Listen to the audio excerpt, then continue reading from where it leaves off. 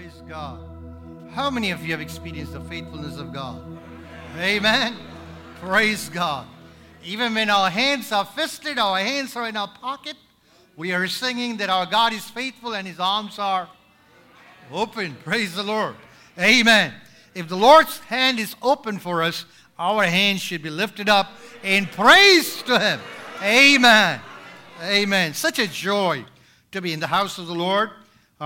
Shall we look into God's Word? Praise God. We shall turn to Acts chapter 14, verses 19 to 22. Acts chapter 14, verses 19 to 22. Thank you, Jesus. Some Jews came from Antioch and Iconium and won the crowd over. They stoned Paul and dragged him outside the city, thinking he was dead. But after the disciples had gathered around him, he got up and went back into the city. The next day, he and Barnabas left for Derbe. They preached the good news in that city and won a large number of disciples. Then they returned to Lystra, Iconium, and Antioch, strengthening the disciples and encouraging them to remain true to the word, to the faith. We must go through many hardships to enter the kingdom of God, they said. Amen. Father, we thank you for your word. We pray that you will speak into our lives. Every resistance to the preaching of God's word, every critical spirit, we bind them in the name of Jesus. We take victory in Jesus' name.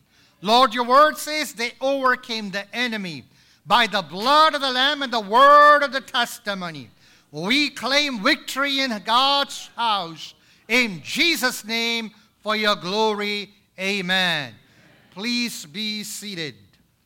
Today's message is titled, Going Back to Lystra. Going back to Lystra. Going back to Lystra. Amen. Have you ever been to places where that place has been etched in your memory forever? For any place to stick in our heart, any event to stick in our minds, that it cannot be simply erased away, it has to be something memorable, or it has to be something so devastating. It has to be two extremes for that event to stick in our minds and we carry it in our lives. We all have such events that we have experienced in our lives. I remember a couple of months ago, I took a young man from our church out for breakfast. And we were seated for breakfast, and it's a place that I frequently visit. I take the young people there to chit-chat, to talk to them. And so we were comfortably tucked away, and we started our breakfast. 2 minutes into the breakfast, I found there was something unpleasant in my dish. I could see a human hair sticking out. I said, "Ooh." And I just kept my plate there, and we called the waiter. The manager came, and, they took care of the stuff. Even though I visit that place frequently, I walked out of this place with this thing in my mind. What do you think I said? Huh? I ain't going back there, boy. I've been going there for quite some time, all right? And I took some pictures and stuff like that because I know that people would not believe if I told them where it is. Guess what? A week later, all right, I'm supposed to meet one of the young sisters of our church, and she says, "Pastor, why don't we go to that restaurant?" I said, "Oh, my God. Of all the places on earth, you are telling that we go to that restaurant to talk?" I said, in my mind, I said, I already said I am not going there, and I have developed this natural feeling within me to stay away from there. This is something very simple. And I think we all have such experiences in our lives. Have you ever walked through a dark alley where somebody tried to hit on you? Have you? I had an experience. I used to live in one of the ritzy neighborhoods in the town. It's known as the Richmond Hill, where all the rich people live. That's where we used to live.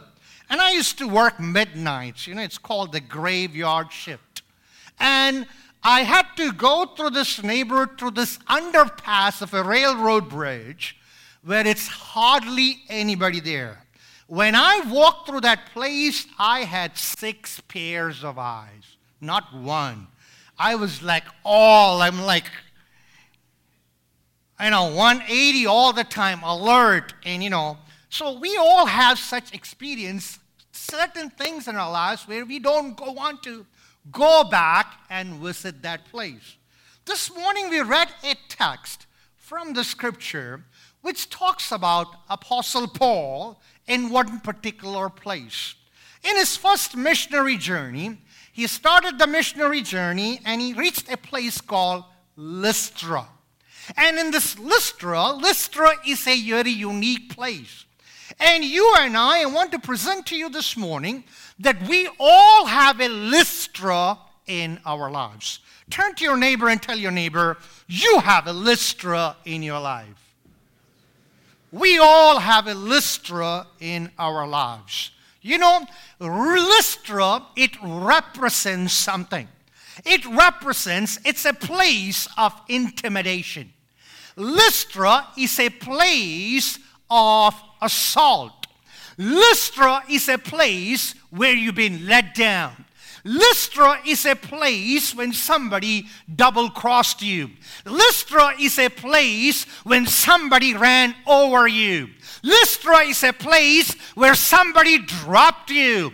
Lystra is a place that is etched in your heart, etched in your mind. Regardless of what you do, you can't erase it out of your mind. How many of you guys have been to Lystra? Been to Lystra? We've all been to Lystra. I'm telling you, you must be a better saint than I am because you don't remember your Lystra. That means you have forgiven and forgotten that incident and it's totally erased from your life. Praise God for you. Amen. So Lystra is also a place of opportunity. It's a place of opportunity because Lystra was ripe for the gospel of Jesus Christ. And Paul and Barnabas enters Lystra and God uses them in a supernatural way. The word is being ministered. A crippled man was born, crippled from the birth. He's raised up. There is healing and there is a wild crowd ready to celebrate. All right? To the extent that they thought these guys were the Greek gods who had come down in human form and they wanted to sacrifice to Paul and Barnabas. And they were trying to fight it off saying, don't you do this. They tear their clothes and says, please don't do this. This is what Lystra is. But we see Lystra is also a place of swaying.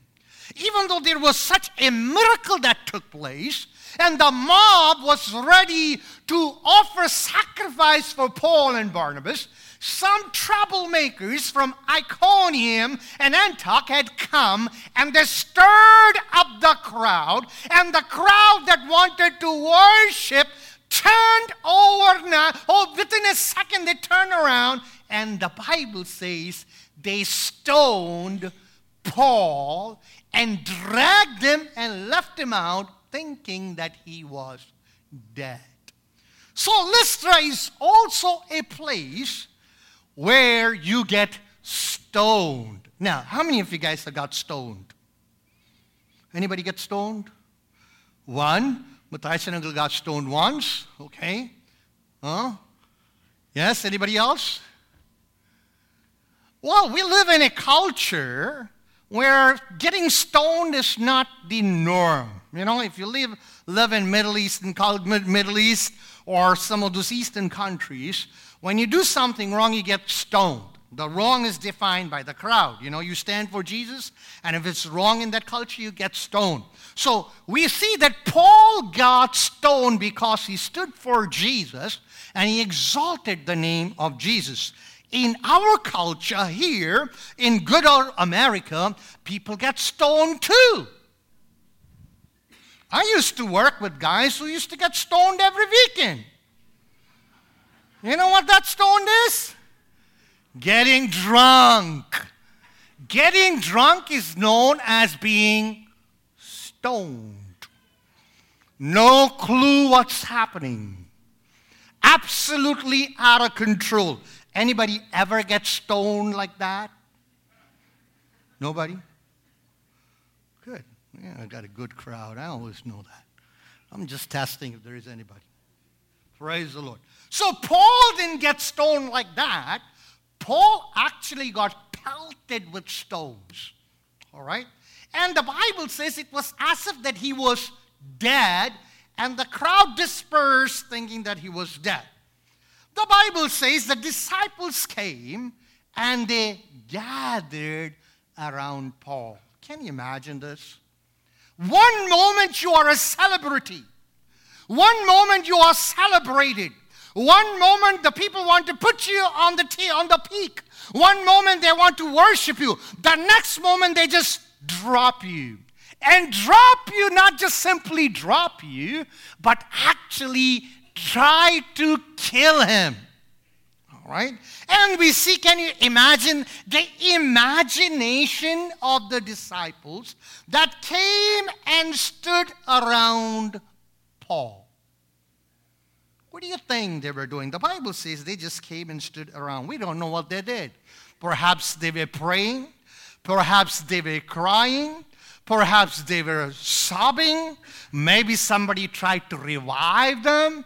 We don't know what happened here. Maybe they had a memorial service. They started to have a memorial service.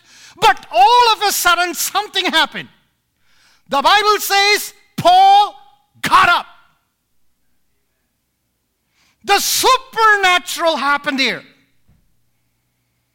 I want you to come with me for a moment. Paul is down.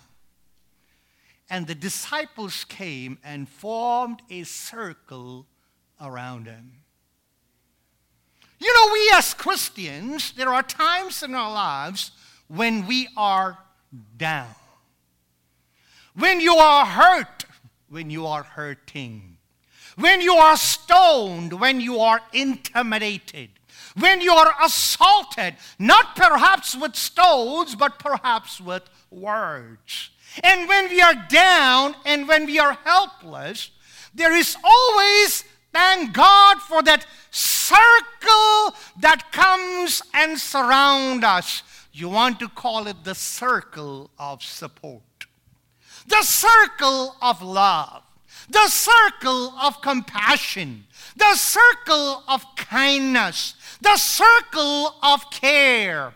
The circle of provision. And I want to tell you, all of us at one point or the other, if we are a human being, we go through situations in our lives when we need the circle of support and love to surround us. Can you dig into your memory bank and pull out the times that you were sick? The time that a loved one was taken away from this world? A time when you were in an accident? A time when you went through a financial crisis in your life? A time when you went through an emotional crisis in your life?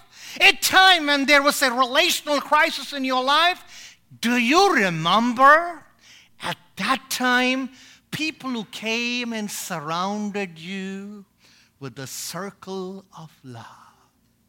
Do you remember that?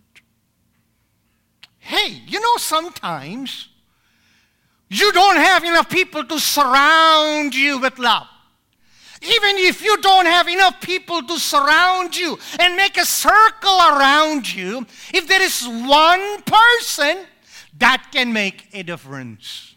If that one person can come when you are hurting, when you are feeling low, when you are down under, when it seems that the rug has been pulled from under your feet, if that person comes and hugs you, that's a circle of love. But let me tell you, in reality, we all face situations in our lives when there is nobody there to surround you. What do you do then? What do you do? because everybody might not know what we're going through. Sometimes we are good in camouflaging what we are going through. We have this big smile on our face, but deep down we are hurting. We are giggling on the outside, but crying on the inside. We are celebrating on the outside, but deep down you are in pain. So the front that we have, the facade that we have, the mask that we have, gives the impression that everything is all right with you. When you do that, nobody's going to come. I'm surprised when people don't want to share what they're going through in their lives. When people are saying that they don't want anybody to know what they're going through in their lives. Sometimes I call people who've now been showing up to the church. Says, well, I was sick and nobody called me. I was like, wow.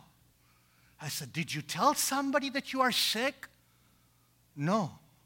I says, how did you figure that somebody's going to find out that you're sick? And so you have a dilemma, you have a problem, especially when you have, in the demography of the churches, different generations in there. One group of generation feels that if they don't come, they need to be called. Another group of generation feels, why are you calling and bugging us? So now as a pastor, you're caught in between. And there is this transition that's taking place. Our older folks are becoming more and more younger. That's a good thing. They are young at heart, they are young in their mind, and they also have developed this mindset, hey, leave us alone, we just didn't come today. So as a pastor, you're stuck. You don't know whether you should call and disturb them or call and inquire about them. I just thought I just need to add that in. It was not planned, it just came up. All right? Okay, so coming to what we are talking about. There are times when people don't know what we are going through, and there are times that people know what we are going through, but they are afraid to approach you. What's that? Because the last time they approached you, you shrugged them off. The last time they approached you, you snapped them off. The last time they reached out to you, you turned them down. So they keep a distance. They know you're hurting, but they are keeping their distance because they don't know how to approach you. Well, all these things are some of the reasons. But that does not relieve the pain that's in people's heart. So when there is nobody to come and form a circle of love and support around you, what do? You think you're left high and dry? Not if you're a child of God. You're not left high and dry. Sometimes people just simply overlook us. Even when they overlook us, let me tell you that there is a heaven that cares for you. The Bible says in Isaiah chapter 40, verse 22, he who is enthroned on the circle of the earth. God is enthroned on the circle of the earth. And this God who is enthroned on the circle of the earth, according to Psalm 3:3, O Lord, thou art a shield round about me. Oh, when my cut buddy forgot me, when my friend forgot me, when the brothers and sisters who fellowship with me forgot me, God who is enthroned on the circle of the earth, the Bible says he's a shield around about me. Praise God. So I don't want you to feel disheartened this morning thinking that nobody called on me, thinking that nobody cares for you, thinking that you are not important. You are important because God, He wants to be a shield round about you. Praise God. That's a shield of protection. Praise God. Hallelujah. Praise God. There will be times when He will send the angels to surround you with that protection, cordon of protection, like He did for the prophet round about his habitation around the mountain. But there are times when God Himself, praise God, surrounds you like a shield and stands between you and the very thing that wants to annihilate you. The psalmist says, Lord, You are my shelter. You are my hiding place. You surround me with songs of deliverance. Woo! When you are down under, when you're feeling sad, when you're feeling the blues, when you're depressed and discouraged, my Bible says God surrounds you with songs of deliverance. Amen. I want to pause and I want to ask 3 questions to you this morning. Number 1, have you ever experienced the love circle around you? Have you ever experienced the support circle around you? Have you ever experienced the Lord around you? I say 3 yeas and amen. Praise God. Question number 2. We who have experienced the love circle, the care circle, the support circle, the kindness circle, the care circle, have we become a circle for someone else? We have to answer that. Christianity is not just simply receiving. Give. Lord, I'm here. Bless me, bless me, bless me. Even as I am being blessed and I'm being filled, God wants us to become a channel. In other words, what you receive, you give out. So you got the circle of love. You got the circle of kindness. You got the Lord Himself covering you. You got the songs of deliverance singing around you. Whether you were in the hospital, whether you were in an accident, whether you were going through a crisis, you heard Him sing around you. My question is, after receiving the ministry, are you giving out ministry? Praise God. Look around. Look around, you see somebody hurting. Look around, you see somebody in pain. Look around, see somebody bankrupt. Look around, somebody going through a financial high, lows in their lives. Maybe it's time for you to speak into their lives. Question number 3. Question number 3 is, regardless whether you received it or not, he who has received the grace of God is indebted to give out. In other words, whether I got the circle of love for my friends and my family or not, God expects me to form that circle of love. Praise God. Hallelujah. Amen. As you walk out of this place today, ask yourself, God, help me this week to reach out to somebody. And if there is nobody else, I'm going to hug them and cover them with a circle of love and affection. Praise God. Moving on. The Bible says Paul got up and he walked away. It was a miracle, right? Stoned to be dead. Theologians have a lot of interpretation. I don't want to go in there now. But he got up and he left. They continued the journey. They went to Debray and on they went. But I want to focus your attention to verse 21. Somebody read that for me. They preached the good news in that city and won a large number of disciples. Then they returned to Lystra. Now, the question is, hey, would you want to return to Lystra?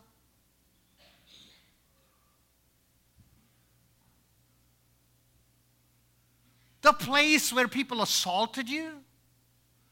The place where they insulted you? The place where they let you down? The place where they walked all over you? The place where they double-crossed you? I'll tell you what the natural man will feel. The natural man will erase that place out of their mind and say, I ain't going back. I have nothing to do with that place. What place? Our relationship is not with place. Our relationship with is what? With who? With who? People. People. Our relationship is not with the place. Our relationship is with people. And how often when we have a bad experience, we say that, I don't want nothing to do with him. I don't want nothing to do with her. How many of you guys have ever said that? My hand is the only one that's going up. Uh-huh. Yeah, we do. We say, you know what? This guy ain't no good. He ain't got nothing to do with him, and this is it. We write them off. But look at Paul. The Bible says Paul came back to the same place where he was stoned. Would you go? Would I go?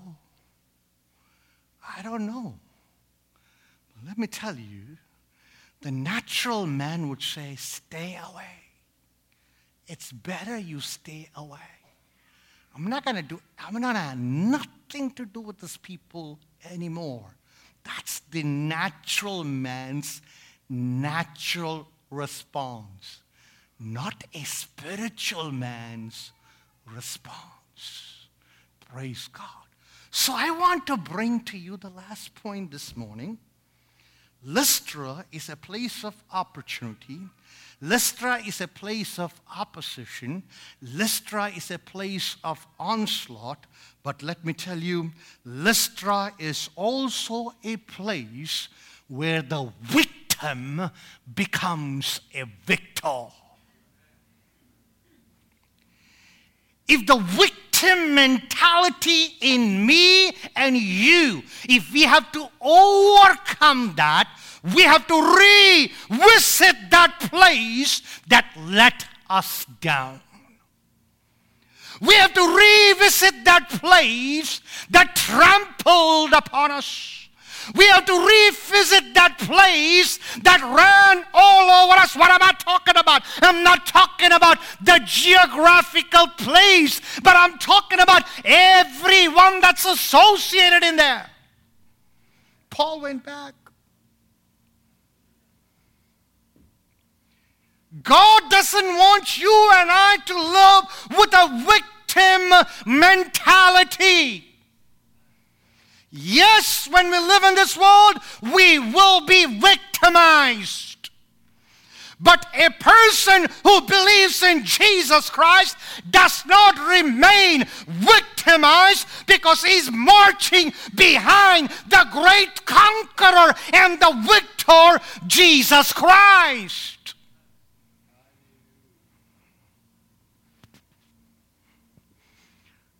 Jesus was crucified in Jerusalem.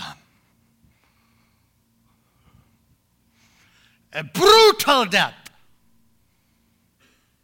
that stripped him of all of his garments. They mocked him publicly. He was lifted up on the stake for the world to see. The world said it's a defeat. Praise God. Hallelujah. Jesus laid down his life, picked up his life again. And you know what Jesus did? Jesus went back to Jerusalem.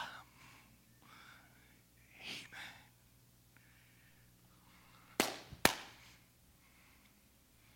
When you go back, you don't go back with an attitude. When you go back, you're going to go back with a vendetta. You don't go back with a mindset of getting even. You don't go back saying, I'm going to get back on you. I'm going to get on you. No. Jesus went back to Jerusalem. Praise God. And you know what the Bible says? The harvest on the first day was what? 3,000 souls on the day of Pentecost. Praise God. When you go back with the right mindset, when you go back with the Christ mind, praise God, your defeat will become victory. You rise out of the ashes. Praise God. Victorious because you are equipped with the mindset of Christ. Praise God. Hallelujah. Paul went back. Why would God want Paul to go back? Praise God. Why does God want us to go back to our Lystras? The answer is right there. The Bible says, praise God, that he went and he did what? He hanged around them? No, the Bible says, strengthening the souls of the disciples, exhorting them to continue in the faith, and saying, we must through many tribulation enter the kingdom of God.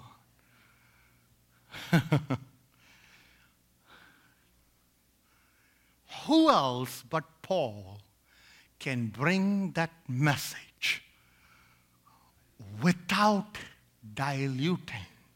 Praise God.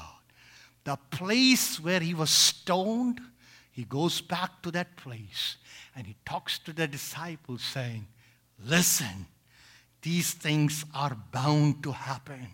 But through all this hardship, we have to enter into the kingdom of God. Praise God. Not the message of escapism, but a message of standing boldly for the faith of Jesus Christ. And Paul, when he goes there and he strengthens the disciples with words of exhortation and encouragement, they were strengthened in their faith. Praise God. When they saw Paul, who had all the reason to be bitter and gripe with Lystra, come back and tell the disciple, stand firm for your faith. If you're in the house this morning and you're going through hell and high water, I want to assure you through God's word that you're going to come through. Just stick on to the Lord. And when you come through, it's not to just walk around with a medal on your chest, not with a purple heart saying I was injured in action, but to strengthen the brothers around you by giving them a hug of love and support.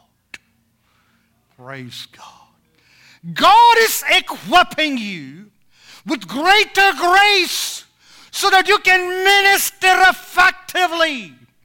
So that when you approach somebody who is going through pain and crisis, they see that you're able to relate to them. They see that you're able to identify with them.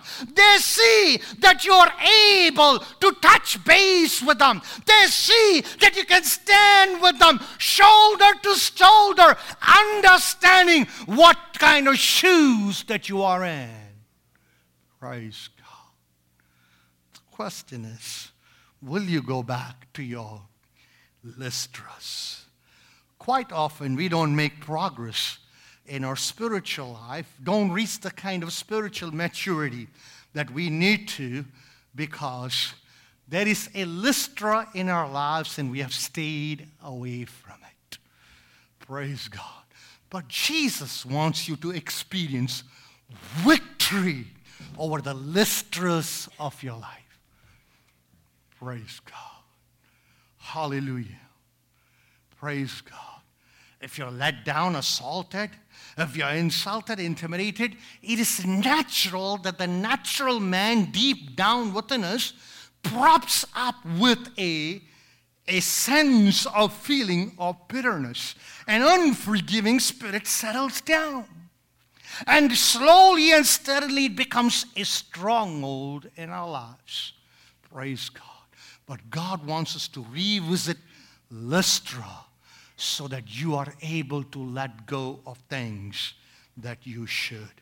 Praise God. Yes, God at times will even allow Lystras in our lives so that you can experience a growth in your life. Why go back to Lystra? There are people that need to be encouraged and strengthened in faith. Who can do that job better but you and me? All eyes closed.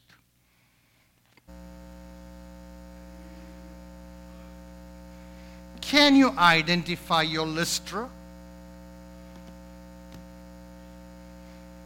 Can you identify your Lystra?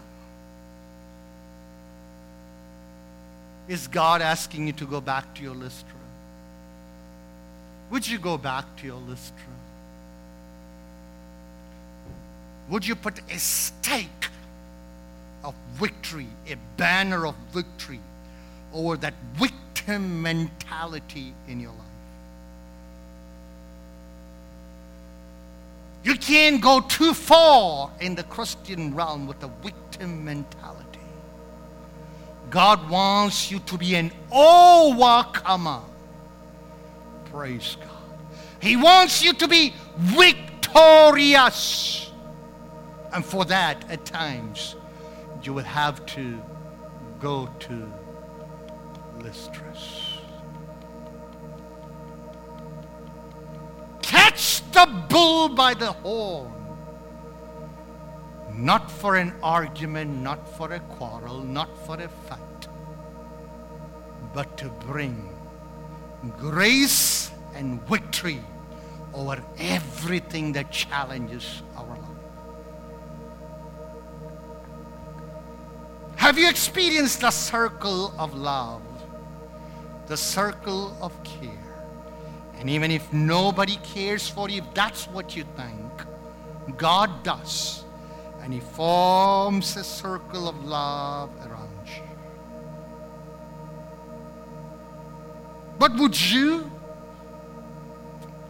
you become an extension of that circle? Would you form a love circle around somebody who's hurting?